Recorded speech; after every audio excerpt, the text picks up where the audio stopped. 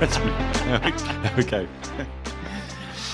Hello and welcome to episode 7 of the Warfighter podcast. I am Tom Constable and this is Colin Hillier. Hello. How are you, Tom? All good. I did get a message from one of the listeners asking whether or not, concerned listener asking whether or not my Starlink was back up. I can confirm it's back up and I can confirm it was the cable. Just in case you're wondering.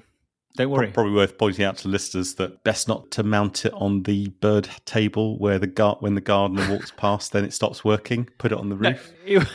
Pro tip. We were recording the podcast, a great interview yesterday, and just to elaborate a bit more on that, because I'm moving house soon, I haven't actually mounted it on the house. It's just literally in the middle of the garden. I had to move it off the garden for someone that came to mow the garden. I was very lucky that someone came in and did that for me. But every time they went past the Starlink cable, I disconnected, which is not conducive to a good quality recording for an episode. Who knew? Modern problems. I've got my own problems because I was heavily influenced by our AI episode, so I thought I'd install AI into my garage. Now I can talk to the garage and the door will open. Great. Now, is that AI?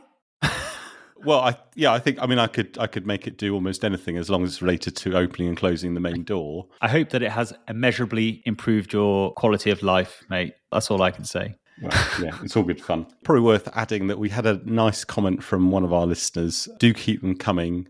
Just to summarise it, it was talking about that AI episode and actually talking around what levels of fidelity do we need on AI. So very insightful, I thought, and do keep the comments coming. We always read all of them. Yeah, no, I appreciate it, Mark. Thanks for your email. This instructions actually give you a bit of an AI slant, which I don't know why that's happened. But did I mention that I'm kind of a big deal? No, but let's hear more about that. As you become this personality, running this really super successful podcast, people start You've been invited to go somewhere, haven't you? You've been invited somewhere. Tell us more about this. I have, and you get invites, and it's embarrassing. You have to turn some down, but I've been very fortunate to be invited to be a moderator on a MISO panel. So it's the Military Information Supporting Operations panel. It's a remote event, a virtual event where, for my sins, I've been asked to help moderate the Democratizing AI. How do we compete against our adversaries in the race for AI supremacy? It's lucky because I'm an expert. Well, if you listen to that episode, then I think you'll be a level up. Well, I'm really looking forward to it. It's if anyone's listening and they want to come and join, there's loads of panels. The day starts on the 26th of January. You just have to go. I'll put the link to sign up in the show notes. We're the first panel. Starts at 10:35 UK time, but there's obviously a whole host of other conversations happening around information and data and AI. And if you want to come and watch me blag my way through a moderating panel. Actually, I'm really looking forward to it. And I hope they've asked me to come because I'm going to try and do what I do on the podcast, which is ask those questions, make sure that people are following the journey of the conversation. It's not just two very intelligent people and experts kind of showing how intelligent they are. They've got someone like me on who can almost dumb it down to a level that I can understand. And hopefully, therefore, everyone will enjoy and learn something valuable. Talking about exciting things to come, our schedule is rapidly filling up for the season. I think we're probably almost there, but probably worth shouting out to our sponsor, Improbable, because there's a couple of episodes coming from them where we're actually looking specifically at some of their technology and projects. Yeah, and also their approach to the industry as well, which is unique and definitely worth exploring. And this week we have Al Rowan, ex-British Army officer who runs a company called Service. They are heavily involved in applied data analytics. I think there's a lot of good theory spoken about data analytics, but Al is going to be talking about the practical side of it, what it's really like to try and harness data, do data wrangling, and also, again, try and break down some of the myths and misconceptions that surround use of data and analytics. I'm really grateful for Al coming on the show. Yeah, it's a great chat. Hello and welcome to Al Rowan. As normal, we like to have a bit of a international theme this podcast, and this is no different, is it, Al? Well, no, I'm joining you from Scotland. That counts as being international. So you're actually in Scotland as well, not just from Scotland. No, I'm actually in Scotland as well. This makes it all more authentic. Yes, exactly. So the topic we've chosen to cover is data analytics, which is something we hear a lot about these days. But first, before we get into that, can you tell us a bit about your background and how you got started with this? Yeah, sure. Ex-infantry officer, and you're probably going to be asking me later how on earth did an ex-infantry officer get involved in data analytics, but I'll hopefully cover that later. I was in the army for 10 years during the Tony Blair years, where we were essentially on operations back-to-back, non-stop, for the whole 10 years. 6 months here, 6 months there, Iraq, Afghanistan, Northern Ireland to begin with, East Timor, Bosnia, all the kind of usual places. And then got to the end of my time and decided it was time to leave the army and set up a family, and couldn't quite figure out what I wanted to do. Ended up moving to London, where I met my now wife, and somehow managed to get into the whole world of operational analysis by working as a contractor with DSTL at the Land Warfare Centre while I was figuring out what I wanted to do, and then ended up doing it for a bit longer than I thought. From there, obviously, you set up a consultancy, a sort of organisation that sort of specialised in this area. What was your main motivation then from just being a humble contractor to sort of setting up a team? It all actually began, sadly, through the death of a guy called Lieutenant Colonel Rupert Thornlow, who was the commanding officer of the Welsh Guards. He tragically died in July 2009 as a result of an ID attack in Afghanistan. I'd actually met Rupert many years ago when I first joined the army in South Omagh. The Welsh Guards were the Roermond battalion there, and it was my first ever operational tour. And Rupert said hello to me, and I thought he was a really nice bloke. And years later, imagine my surprise when I was working at the Land Warfare Centre in something called the Experimentation Branch, where Rupert's file came across my desk. And I was being asked to do a study into the problems and issues around what happened to Rupert. And I guess it was the Army's way of mitigating some of the problems that they were having with the increase in roadside bomb ID attacks that the insurgents had been placing down in the southern part of Afghanistan. So I got given this folder, and I wasn't really happy with the way in which some of the wording was around the incident that happened. And there's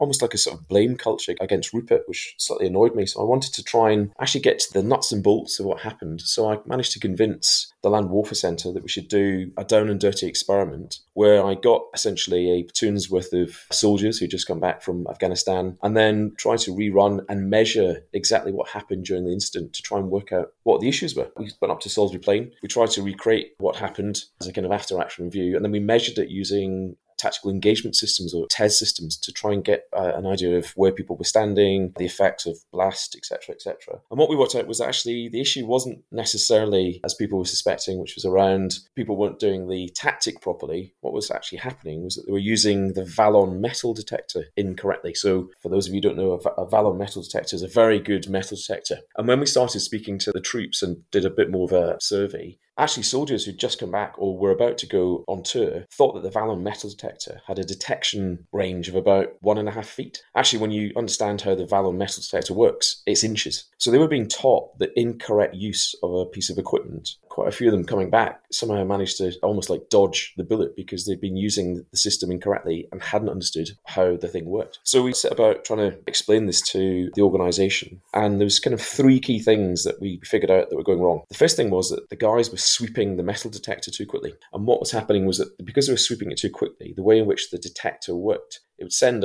some energy into the ground that would bounce off a metallic object and then be detected by the detector, and then some kind of alarm would go off. Because they were sweeping too fast, they'd miss the bounce back. The other thing was they were keeping the detector too high off the ground, which meant that they weren't actually getting to the depth where the devices were being buried. And then lastly, they were doing something called cant. So when they moved the detector, they were essentially reducing the width of the route that they cleared, and that's where there were gaps appearing in this clearance drill. So we sort of had this debate amongst the team that I was working in, and they all looked at me and kind of went, "Oh, you don't know what you're talking about. What do you know about clearance drills, etc., etc." And I kind of stuck to the facts and ended up having an argument in front of the 2-star, who's in charge of the Land Warfare Centre, between myself and a couple of SO1s and SO2s. And they were being very subjective and passionate because obviously, there was a lot at stake here. And I basically just went through the facts, spoke to the general in logic with objectivity, and he turned around to the other military group and said, "Listen to what he said. You need to change the way in which we train our soldiers and do it now."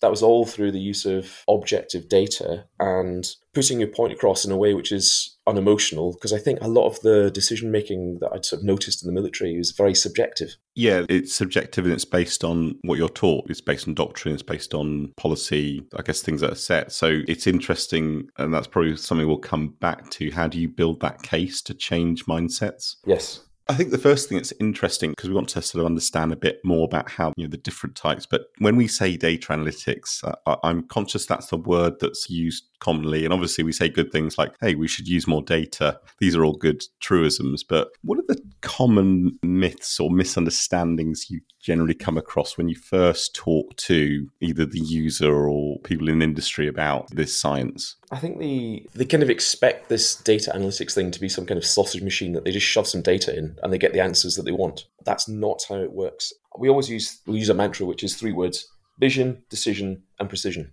So the first thing you need to do in terms of vision is understanding what it is you're using what's the big picture, what's that data actually involved in, what's the decision that needs to be made as part of the decision process, which is the next step. And the decision that's trying to be made then forms a series of questions, or what we call metrics or KPIs, that we then try and answer that question and then look for that data within the mess of information that's out there to then try and derive a line between what's the question, what's the KPI, and where's the data, to then reformat it together again to then present some kind of insight. Because that's the key thing, is there's no point in providing information. You've got to provide an insight that creates some kind of change. And then the last thing linked to all that is about precision, because, the old analogy, if you put shit in, you get shit out. It's the same thing, because you've got to start with the right question, and all the way through this process, you've got to maintain that precision. Otherwise, the stuff that's coming out is just gobbledygook. So we are quite fastidious and annoyingly rigid about the precision as you go through this process. So we're constantly asking our customers and annoying them with, is that the question you wanted to ask? Is that what you mean? And understanding what they're trying to achieve is the really difficult thing. And I think in terms of data analytics, what people tend to do is they just think it's a thing that you plug in. It's actually an end-to-end process, of which technology is, if you like, a tool that allows you and speeds up the process of the analysis. But actually, you've got to go through the entire end-to-end golden thread to make sure that the stuff coming out at the end is actually of use to the end user. And I've heard that comment before. It always reminds me of Hitchhiker's Guide to the Galaxy, where they go, well, the problem is you haven't asked the right question. Yes. You now need a computer that will work out what the question is. Yeah. You work out the question, then we can actually work on the answer. It's that thing about, it's a consultative approach rather than just telling them some stuff. You've got to actually work with our customers to try and figure out what change are they trying to make, or what are they trying to measure, and helping them understand and get to that difficult data, which will help them answer the question. Yeah, I think anyone who's worked with AI or ML, machine learning, framing the query is probably half the battle. Yes. So when we dig into data analytics, I think there's, as you indicated, there's 3 main areas that we can sort of differentiate sort of techniques and approaches. You sort of take us through that. One of the ones we use the most currently is what people term descriptive analytics. So it's your dashboards that you might see off the back of Strava. So it's that immediate understanding of how well have I performed doing a particular task. And at the moment, we're seeing that as a kind of main pull from our customers. They want to have that kind of descriptive, what did I just achieve, or did I not achieve my objective in this particular metric? And essentially what that tends to look like is, again, a series of dashboards. That's descriptive, which is, I think most people understand that descriptive analytics piece because they use it every day in the apps that they have on their phone. And could you give a couple of military examples of descriptive analytics thing? I've just done a section attack and I want to see how efficient we were, or are the different tasks that the customers are looking at? There's lots of different ways of looking at essentially all the data's there, and there's lots of different ways in which you can cut the cake. And using your example there, how well did we perform a platoon attack? There's some sort of high-end metrics that you could use, which is, did I achieve my aim of reaching an objective by this time at this level of combat effectiveness? That's a really high level of descriptive metric. Mm-hmm. But you can break that all the way down to the individuals. And the way that we, particularly the British Army's going in terms of things like CTTP, is actually you need to understand the individual input into that collective effect. So that if you're using the sports analogy, looking at the feedback that we were getting during the World Cup, all the sports teams were getting individual player feedback at the end of each game to see how they could enhance their performance on the next turn of the handle in the next match. Well, we can do exactly the same now with the kind of fidelity of the metrics that we're looking at in terms of physiological performance, psychological inputs, team efforts, collective fire effect, how well they communicate together. All these kind of things all add up to an understanding of how the collective efforts, performance can be enhanced. Yeah, layers and layers of complexity there. It's building up that layering and understanding and helping our customers navigate through that layering and helping them where they can make those changes. It's that relationship with the customer, understanding what they want and helping them navigate their data. Once you've built dashboards, you've got them looking at immediate performance feedback. What's the next two areas that you can offer on top of that? Where we're going is there's two other types of analytics that we're really focusing in and burrowing in on now is predictive analytics. So how can you take data, look at a number of either experimental or training events and start to predict the outcomes of those events before they actually happen? An example might be we're running a brigade exercise, and then with the first 2 days, we can identify that the logistics element isn't working effectively, and therefore that will have a longer term impact on the exercise. Let's stop the exercise, recock it, and then start again. That's creating efficiencies and saving money, etc., etc. So there's a training exercise piece. There's also a bit where if we're looking at, say, wargaming, we can look at different courses of action and start to predict the outcome of a particular course of action before it ends,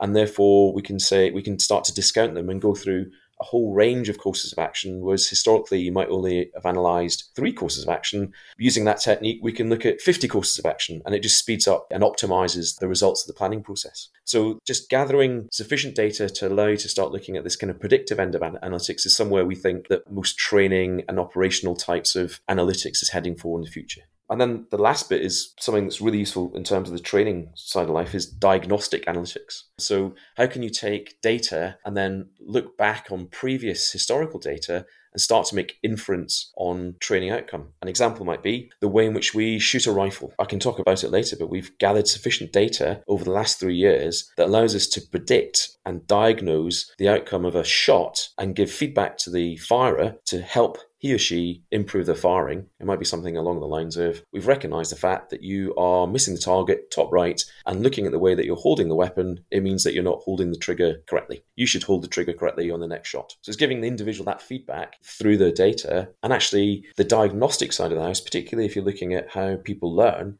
at the individual level, giving them that feedback, making them understand what they're doing right or wrong, is the real way in which people learn. It's really exciting because we've all been there. You're shooting at the target. To take this example, it's not working for you. If you had something that told you right there and then, as opposed to Sergeant Major shouting at you, oh, you're not squeezing that, the butt pressure's wrong or something, or whatever, then you make that change. You learn faster. It's that OODA loop, isn't it? Yes, it's the individual OODA loop. I think helping everyone as part of the organisation, what part they play in the team and how can they get better to help that sum of all gains to then improve the overall team performance. Now, I'm interested in your feedback on this example, Al. So when I was at Royal Military Academy Sandhurst, they were doing some trials and testing around data. I don't know all the ins and outs, but they took a platoon and assessed their physical output, and they assessed it against historical output from athletes and sports people. And if they identified a drop in performance that was kind of incongruent with the trainee or the officer cadet, they were using that to be a predictor of risk of injury, even though the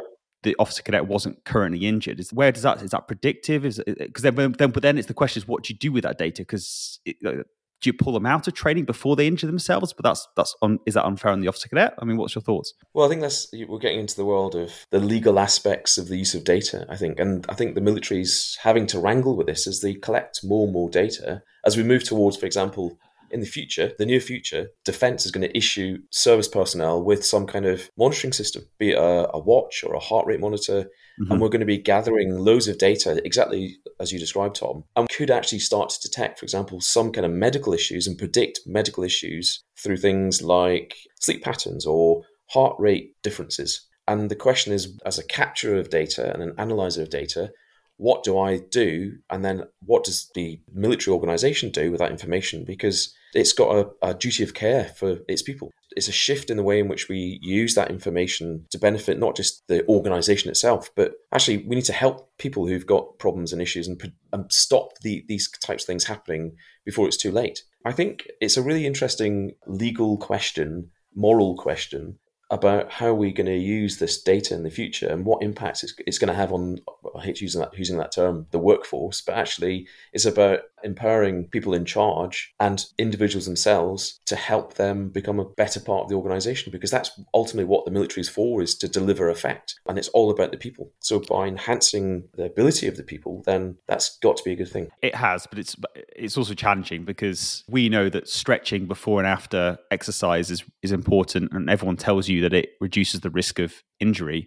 But I know from my time in that not everyone does it and certainly don't do it religiously, even though the science, the data, and the experts tell us that's the important thing to do to ensure or reduce that risk of injury. You can take a horse to water, but you can't make it drink is the analogy I take. So I foresee a serious challenge of if someone's training for something, maybe they want to go on selection or whatever it might be, and they're being told that you've got to stop trying to train because you're at heightened risk of injury. That just gets messy and really could affect morale of the individual and of the unit as well. Totally agree with you. And also you touched on a very good point around culture and actually this new world that we're facing and increased objectivity in the use of data actually isn't necessarily a technology problem. It's actually a cultural problem, because I'll give you a sort of a kind of example of what I call the who the hell are you face. So when I go to a customer, an organization, and they look at me strangely and try and explain to them why they should be using the data, I always get the who the hell are you face. And I love that face because it drives me forward to try and win these people round. An example of that is a couple of months ago, we were in 29 Palms doing a demonstration of the use of data for enhanced lethality using the marksmanship training system that we've got.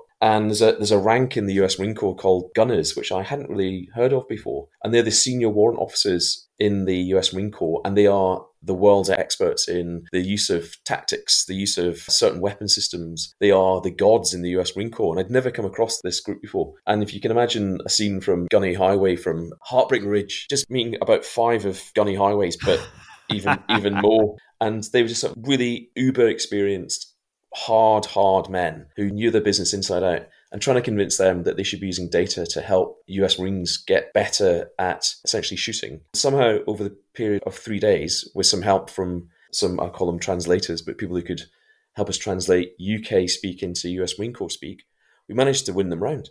And they were massive converts by the end of it.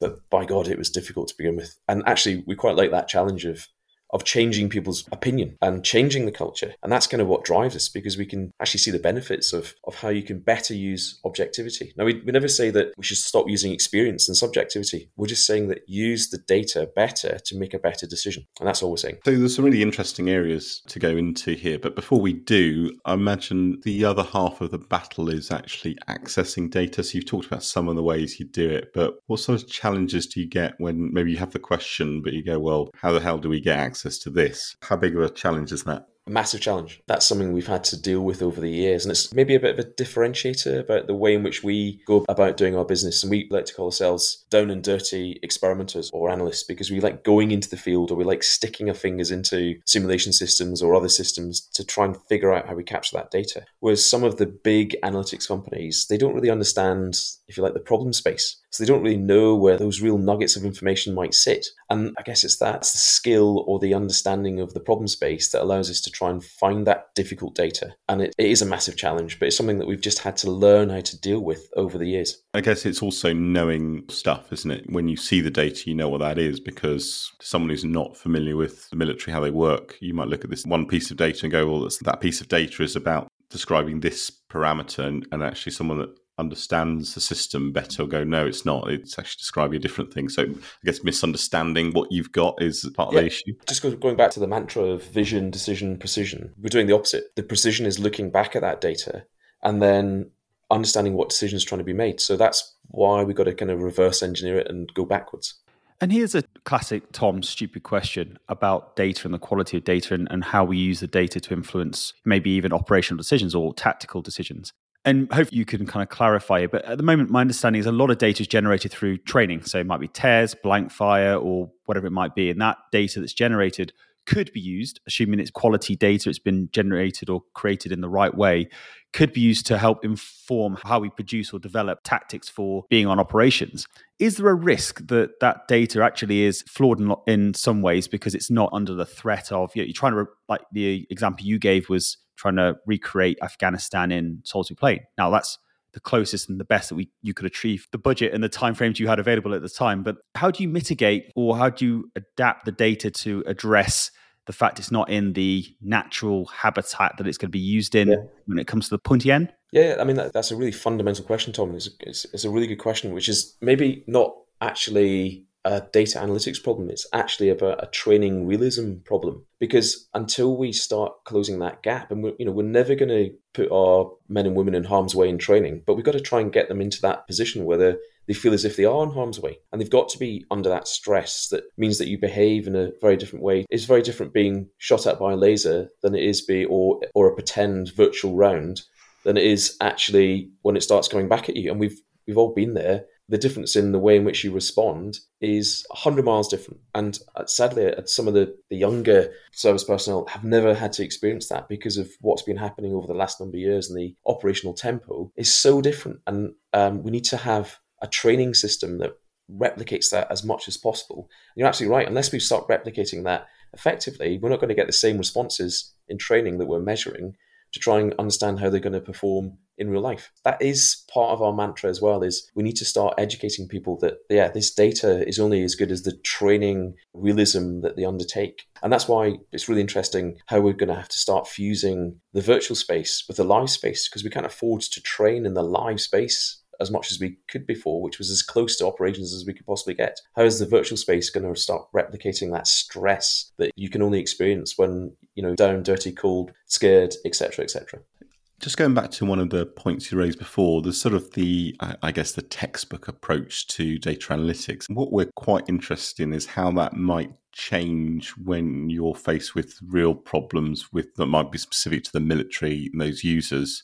So maybe if you want to take us back to one of your use cases and take us through some of the realities that you might come across and go, well, this is how we have to differentiate from maybe a perfect process. What are the main learning points you've got from actually applying this science? What I might use is it's called Excalibur, which is our marksmanship trainer I was talking about. The reason I'm using that is because everyone in the military, regardless of what cat badge they are or what service they're in, has to shoot a weapon at some stage. It's quite a good case study. And we use that as a way of explaining to our customers, if we can do this for shooting, what can we do for engineering, or what can we do for collective training, or what can we do for X, Y, Z? I'll talk you through the story of Excalibur. It all kind of started 3 years ago. We were doing a project for DASA, which is the Defence and Security Accelerator, which is looking at how we could take collective training data, extract it into an individual training record. And we're out in Kenya doing this testing, and we're working with 3 para in the middle of the Ulu. And we're actually using the live firing practices that we're doing to start looking at how we could build up these training records into essentially the live firing package, which culminated in a company level live firing activity. Chris Badley, my business partner, and I was sitting in the back of the range watching soldiers pasting up targets, running up a distance of about 100 meters, counting the number of rounds that hit a target, then running back, writing it onto a piece of paper, and then putting it into essentially a bigger piece of paper to try and work out how well they were shooting at a target as a collective and a bunch of individuals. Again, the who the hell are you face coming from Small Arms School Corps guy in Kenya, who looked at us when we were babbling away saying, there's got to be a better way of doing this than this is so 60s.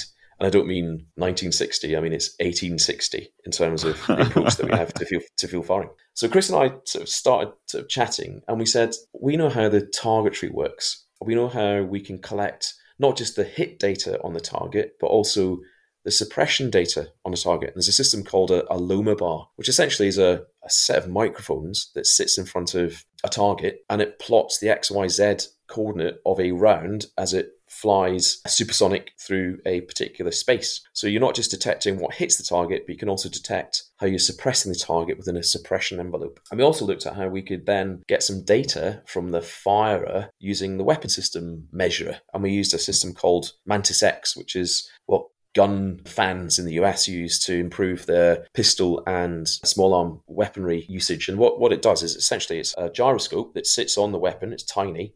What it does is it's constantly measuring, if you think of an XYZ plot in a graph, a series of shapes as you move the weapon around.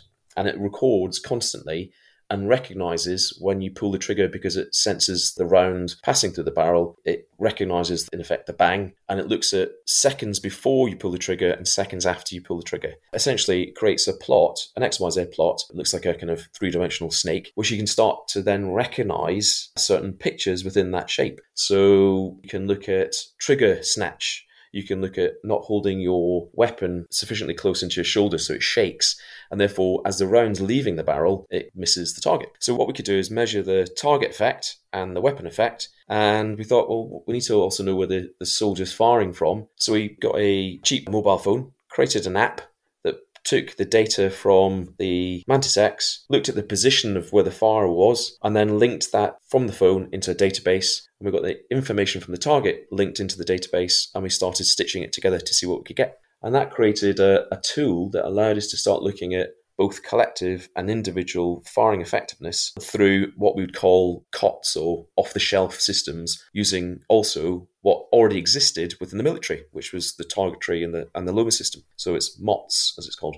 And so we looked at this approach of, right, this isn't about the defence organisation buying new systems. It's about integrating systems together at the data layer, essentially using software and analytics, to then look at ways of providing performance feedback. And that was the start of the genesis of a project that's been running both with the Royal Marines down at CTC. So as recruits come in, they are then assessed on how well they're progressing through the firing approach, or the way in which we train firing. That lasted a year, that test. And then we were picked up by the British Army, and we're just finishing off a year's worth of scaling at ITC Catterick. We'll be measuring 2 platoons, 1 platoon with the system and 1 platoon without, and seeing what benefit and difference that approach to training has had. And the feedback we've had, we just done the results. There's something like 15% increase in effectiveness, or a reduction of about 20% in time it takes to get someone up to a particular standard. But the fact is we're actually measuring that standard as well. So it's making sure that the system's following its own processes. And we noticed that actually when we applied the system, it was more about, as much about the instructors and the organisation following the process as it was about the trainees learning how to shoot better. So it had multiple effects on the way in which that firing was being trained. Yeah, I mean, 50% is great. When it comes down to something as crucial as rounds on target, ultimately it could boil down to a life and death decision. If you can increase that likelihood of hitting the target or suppressing the target by 15%, yes, please, I'll take that. That's just the way in which we teach marksmanship. Imagine we then spread that out across other types of training. It could be driver training, it could be platoon tactics training, etc., expanding it out across the piece, and then start measuring the difference, the tangible benefits. Going back to your point, is as we have this kind of blend more of virtual and live, actually, what impact does that have in terms of performance? Is that the right blend? Until you measure it, you don't know. I think the thing you said about platoon attack there flashed something up in my head. Is there a risk that the army becomes almost too data-centric and it stifles creativity? And what I mean by that is it's creativity in a combat scenario. It's important when you're doing attacks, it's about thinking about dynamically what's happening and trying to be creative in your approach to assaulting position, but try to be different, because ultimately if it's doing it through a standard process, the enemy's going to have thought that, if there's a clear ditch on the left-hand side of the approach, they're probably going to put claymores there. So how do you balance data versus creativity when it comes to these kind of things? The thing that we always say is, I absolutely agree, having been that guy who's got to try and make a creative decision, is that it's as much about experience, but you've got to have the tools to then employ that experience. And what we always say is, what this data is doing is allowing you to get the basics absolutely nailed before you then start getting creative. Because at the moment, we're not quite sure if it's the creativity that's achieving the effect or it's the basics that's achieving the effect. And when we start, until we started measuring it, I'll give you an example. Until we started measuring the performance of recruits coming out of Catterick, no one really knew how well we were shooting before they were passed into the unit. Now we've got a much better understanding. Until we nail that first, that type of basics first, then you can start applying the tactics experience, except the other stuff, the other glues on top of it. And I just want to sort of pull out something you mentioned, because it might have gotten lost, and I think it bears repeating, but you're saying that actually the analytics affects not just the trainee, but the whole system. And certainly I felt that during aircrew training, where, there might be a piece of information given at ground school, in the classroom, there might be a piece of information that an instructor is delivering incorrectly or the wrong way. So the real power is you're affecting the whole system, not just that individual. That's really interesting. I think what we tend to use is user stories. So the trainee or the recruit or the person going through the training has a user story where they need to know particular bits of information. That the observer mentor or the person who's training needs to have access to some information to help the individuals that they're training. And it cascades up all the way up to the top, where The key decision makers need to understand how well their organisation is performing so they can understand what risk they're taking as they go on operations. Or it could be something along the lines of procurement decisions. Have we got the right equipment? Or are we training people correctly? Or X, Y, Z? Really enjoying this chat, and it has got to the 40-minute point now, which is a good point to start to wrap things up from my perspective. But I just wanted to pull you back to a point you made reference at the ITC and troops leaving the infantry training centre in Catterick and kind of not having a quantifiable standard. Is that the case, or is there is a kind of a minimum standard that exists when they do marksmanship training? No, you're absolutely right, and they have to pass a particular test. How well they pass or how well they fail first time round, we're actually measuring. Previously, it's just you have passed, if that makes sense. So it's a box ticking exercise. Yeah, and from my experience with it, it is very much a process of training an infantry of which you've got to fit it in a certain time frame, and it is a piece of paper, and they're on the ranges. And today is a day where you've got to get your platoon through, instructor, and you are there to support them to make sure they definitely get through on that day. Just to sort of back that up, what we found is actually by measuring it, say 20% of a platoon were actually up to scratch, but we still spent the entire time getting them up for going through the test. Actually, they already passed the test. We should have concentrated on the remaining 80% who weren't up to scratch, and focusing what they were doing right or what they were doing wrong. Al, clearly a huge area, something we should all get our heads around, and it's a shame we can't go on as ever. There's another episode there somewhere. But just to sort of wrap up, could you just give us your reflection on where you think this all needs to go? What are the sort of next challenges? What does the future look like for data analytics in the military? I think the biggest area that needs changed, I can see in the near term, is the after-action review. So at the moment, what we do is we still go through a process which hasn't changed, again, probably for at least 30 years. The after-action review process is you have a discussion which is very subjective about what you were asked to do and what you thought you did, and then you go through a review and you play back what you actually did. And it tends to be still very subjective. It's about observer mentors giving their opinion of what happened. Well, nowadays, today, you could start using some of that more objective feedback to help the observer mentor identify things that he or she couldn't see during that training activity, and using some of the analytics that we sort of discussed earlier, giving that feedback and going to a particular point and highlighting where you've done well and where you've done not so well. But using that objectivity rather than just an opinion means that individuals can actually feel as if they're being trained properly, they have been invested in, and also they can actually go into their own data and start going back to that point previously, start looking at the individual learning parts they need to focus on as well as the collective. So I think the after-action review really does need a bit of a turbo boost, and it's something that we're massively passionate about and we're trying to change at the moment. Well, great. We'll leave it there. And thank you, Al, again, a very instructional talk on things we may not know about how data analytics is actually used. And if anyone wants to know more, Al's organisation is called Service. And there'll be a link in the show notes. Do get in touch if you want to hear a bit more about what they do, visit their website, etc. Great. Well, thank you again.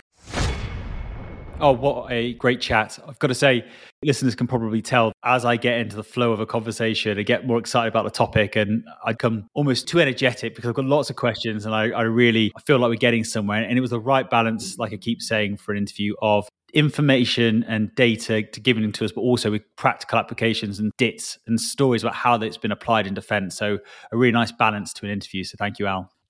Yes, thanks again, Al, for that. And let's move on to the news. First time in 2023. Happy New Year to our journalist from MS&T, Andy Fawkes. Happy New Year. Happy New Year, Colin and Tom. Great to be back. Now, I don't expect much has happened while we're all eating too much and relaxing over the last 2 weeks. So what I thought would be quite nice is for Andy to give us a bit of a look ahead at the sort of subjects and themes that we might expect to be probably more of a big deal in the next year. Yeah, what we're looking at here is our sort of predictions for 2023 for military simulation and training. There's quite a lot of source material from maybe the wider technology industry. So I've been reading some of the latest predictions from companies like Microsoft, Amazon, Gartner, and Bohemia Interactive Simulations. I think they're the only military simulation training company I've found who have done predictions. If there are others, please let us know. And also last week, a number of people went to CES, Consumer Electronics Show in Las Vegas, and there was quite a lot of announcements made there, which I think are of interest. The first area you've picked on is, which we've covered, but it sounds like it's going to continue to be a subject, is that of AI. And there's a particular program that has caught fire recently. Yeah, it's ChatGPT. This comes out of OpenAI, which is a company and also a not-for-profit organization. And they've launched it as a trial, but it's kind of exploded in IT circles. And if people, I'm not sure how far it's gone into the wider public, except I think maybe in the guise of people worried about plagiarizing documents or people using it in education to write essays. But there's a lot more to it than that. I have to say, I'm of a certain vintage in the 1990s when Google search came along. And I'd been using other search engines. You just thought, this is just totally different. This is like, wow, this is amazing. I can say that I had the same feeling with this. I think it is amazing. It's not just me. I browse YouTube where you've got professional coders, people like that who think, yeah, this is pretty amazing. The interesting question for us is what does it mean for obviously training and wider uses of simulation beyond just helping you get beyond writer's block? I'd be interested to see if either of you have tried it and what you think. I definitely agree with you. It's one of those moments in life when you look at something and say, this is different. And for those that haven't used it, it's getting a bit busy, so it's not always available. But the program effectively is a chat bot, but the responses it gives, it uses a lot of text that's been learning text it's been fed, and it gives you sort of a much more human response, so you can have a conversation. So if it might give you an answer that's sort of incomplete, you ask it another question, so on and so on. It's a bit like your researcher gone and researched a little subject, as opposed to Google search, which to sort of just give you the link when it won't give you a potted précis. But it's something where you look at and you say, this is very different. This is not the AI that I may have seen before that might be a bit underwhelming. It pretty much passes the Turing test, I'd say. Yeah, absolutely. I think also it's important to note that it's kind of learned from data which is historic in the sense it was 2021. So it's kind of reassuring to know I'm not completely out of work. So if you type in, can you predict technology predictions for this year, 2023, it nicely tells you can't do that because it's based on older data. It does feel like it is a human saying, no, I can't do that. So if you want the latest, then it's not going to put Google out of business straight away. But I think it's interesting that this technology apparently is going to be put on Microsoft Bing search. So it will be like you do a search and you'll get the latest, but you also might have some really nice context to the search come from ChatGPT, which I presume they'll busily get working on more recent data. I think the other interesting thing is if you could start deploying this as a company, if you put all your research reports and put these technologies, you might end up with a sort of AI tutor they may not know everything, but they probably know everything you've already done. It probably sound like Andy talking about old research projects. But I think it's important to look at people's experiences. So it's automation, isn't it? It takes away the manual part of the work, but it doesn't actually remove the need for the human to be a bit, because some of the answers can be just wrong because either the question hasn't been phrased properly or whatever. But what it does do is allow a human to do 10 times the work, which is the definition of automation. You always need that operator in the loop somewhere. But Andy Fawkes consulting could be writing 10 reports, not one. Or you could have you have your robotic consultant and they're robotic, but actually they've trawled through everything that's done in the past. Yeah, I totally agree you need a human for some of this, but I think the answers it gives, you can get wrong answers from humans. I'd say it's pretty good. Have a go, everyone out there. Also, if you're a programmer, whether it's 10 times as much work. So the Microsoft chair and CEO, Satya Nadella, who I think is very inspirational. He was interviewed last week in India, and he was saying that Microsoft own GitHub, and they've got a co-pilot which helps programmers there. He's saying last week that 40 to 50% of the code is already being generated by AI. People are using it to generate AI. And again, if you trawl YouTube, you can see numerous people who've got a long heritage of doing programming. And they're saying, actually, this is really different. This is pretty amazing. It's certainly get you started and certainly producing quite nice code. As a human, if you don't like the code, you can say optimize the code and it comes up with better code. So yeah, go and have a look on YouTube. Yeah, we'll put links to it in the show notes. I've also found it fascinating, and it does help with a number of things, just exploring different topics. I've asked it to find the top 10 government podcasts of 2021, and it'll list it out and give you a little synopsis of each one. And it's just a good way of conducting research. I found it. What I'd like to do, Andy, if you're willing to do this, is that next week or next episode, we'd pick a topic and use the chatbot to find an answer, and we'll turn it into kind of a robotic audio response and play it back to the listeners to find out the kind of quality and content that can be generated with a training and simulation question. What do you think? Yeah, absolutely. I do think we should give it a go if we can make the technology work. That probably neatly takes us to your next area that you think will be of importance in 2023. Data. I'm sure some people might groan a little. We've been talking about data for years. I think it is linked very much to the AI and machine learning, because obviously if AI does require a lot of data, I think also the ability to capture data through wearables, wider XR technologies is just getting better. Certainly if you look at some of the headlines from CES last week, just quite amazing what's going on in XR wider, which we'll come to. As Bohemia put it, militaries will aggregate training data and leverage machine learning. And there are examples of companies out there that are doing this in pockets, I would say. But whether defence enterprises are waking up to this, I don't know. Maybe either Colin or Tom, you've seen where your MODs or DODs are doing this on an enterprise basis, saying, yeah, we're going to capture all training data or all the data that matters. We know what sort of data we need to capture. We've worked out how we're going to apply machine learning to it, if anyone's got examples of that. Certainly we're seeing some early steps in the right direction. It's definitely early days. With all these topics, it's like, when do we expect it to really blossom, I guess, and that's the difficult thing to predict. I think the problem for defence is that they are blossoming in many industries already. Can defence catch up? The third area then, Andy, just because you sort of mentioned it, for 23?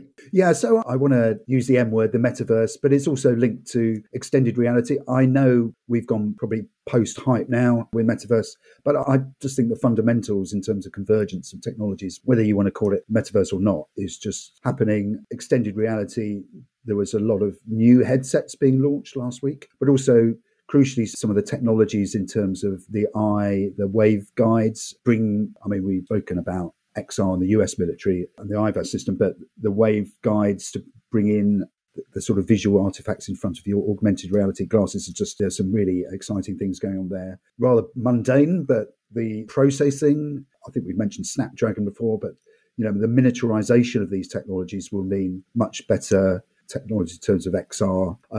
HTC launched a brand new headset, which is perhaps more competitive than the Meta Quest Pro. Again, if you're in the business, have a look at that. I think quite a novel idea of quite a versatile bit of kit. So it's certainly moving very much more to the mixed reality construct. The interesting thing for me will be to see whether the term metaverse sticks around this year, because we've already seen some of the larger companies who were talking about it last year sort of revise when they were doing this sort of look back. That word didn't appear anymore. Now, the underlying technologies are still there. That doesn't go away. And as you say, Andy, there was an interesting leak of something that Apple are doing. So there's a lot of money going into the mixed reality, virtual reality headset and hardware. But yeah, I wonder what the term will be. Yeah, I think people are using it less, but I think that's probably a good thing. Again, the Microsoft CEO mentioned it last week. Amazon didn't. Bohemia did. Gartner do. NVIDIA, obviously huge in graphics, they do. So I think it will just keep there, but fortunately it will just go tone down a bit. Because the thing is, the fundamentals in terms of both the technology and the user's need, or the use cases, particularly I would say in engineering and the non-personal space, I think the use cases are still there. Maybe some people will be happy that it goes away, but I just think if you do, you can't forget the trends that are going on. I'm going to make a New Year resolution. If and when we do speak to people and they do mention the M word, I think the first thing I'll ask them to do is just clarify what they mean by it, because it is a catch-all. And I think that people mean different things when they say it. And I'll let it slide this time in terms of what you mean by the metaverse. But when we have guests on, I'm just going to ask them to clarify what they mean by it to allow us to build context around their perspective of the definition of the metaverse. I think that was the point of mentioning it, that we're not necessarily able to define it. We were just wondering whether the word will keep around this year. It'll be called something else if it isn't called the metaverse. Then we'll have to define that. Because if you... what is it? if you, What is it? Well, I think that there's plenty out there, to be fair. NVIDIA see it as the next generation of the internet, and that's what they actually say.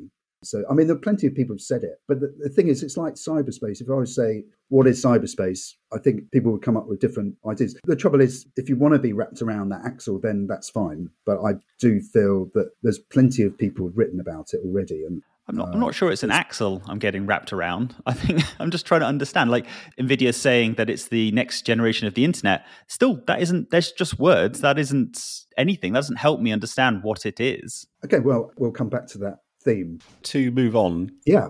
there's two other areas that you've identified. Can you take us through those?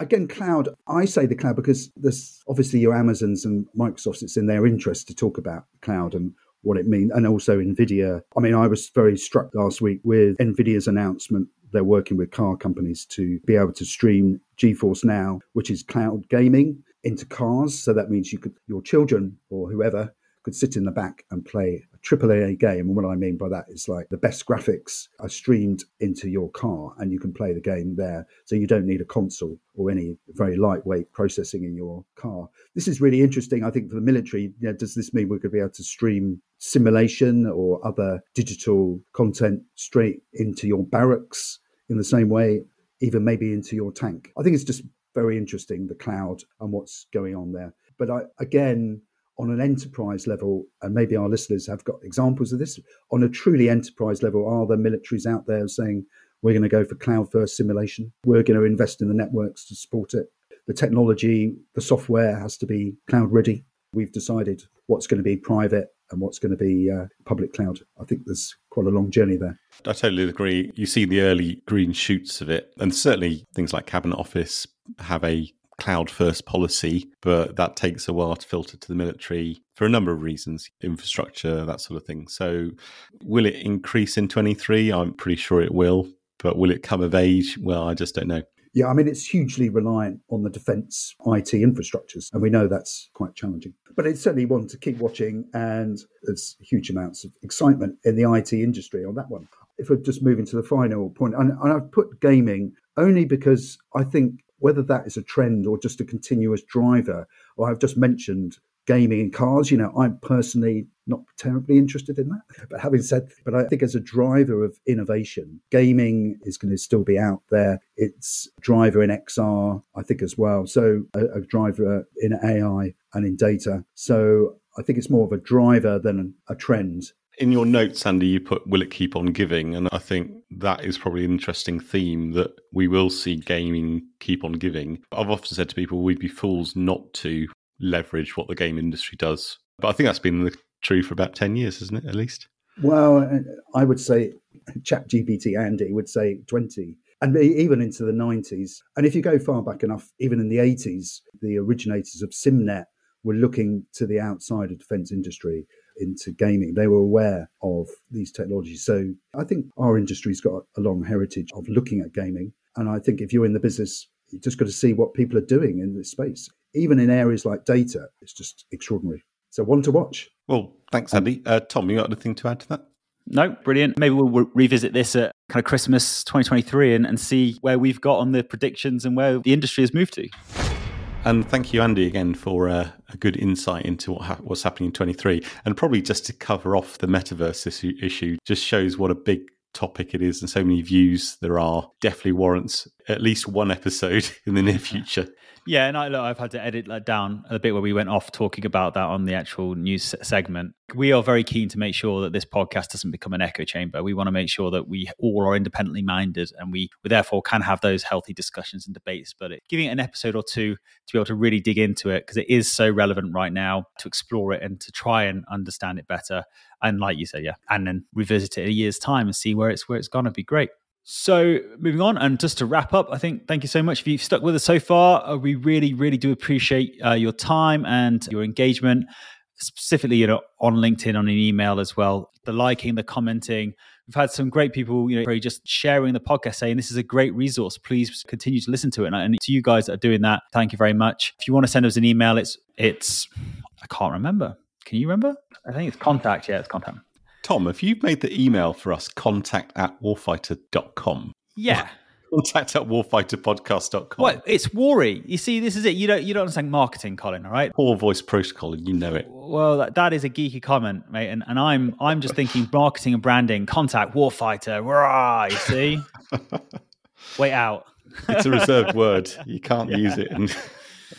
Brilliant. Well, it's contact at warfighterpodcast.com and just Warfighter Podcast on LinkedIn. Please do go there and share and like. That's all from me, Colin. Anything from you? No, that's all for me. Thanks again. Mega. Have a great couple of weeks.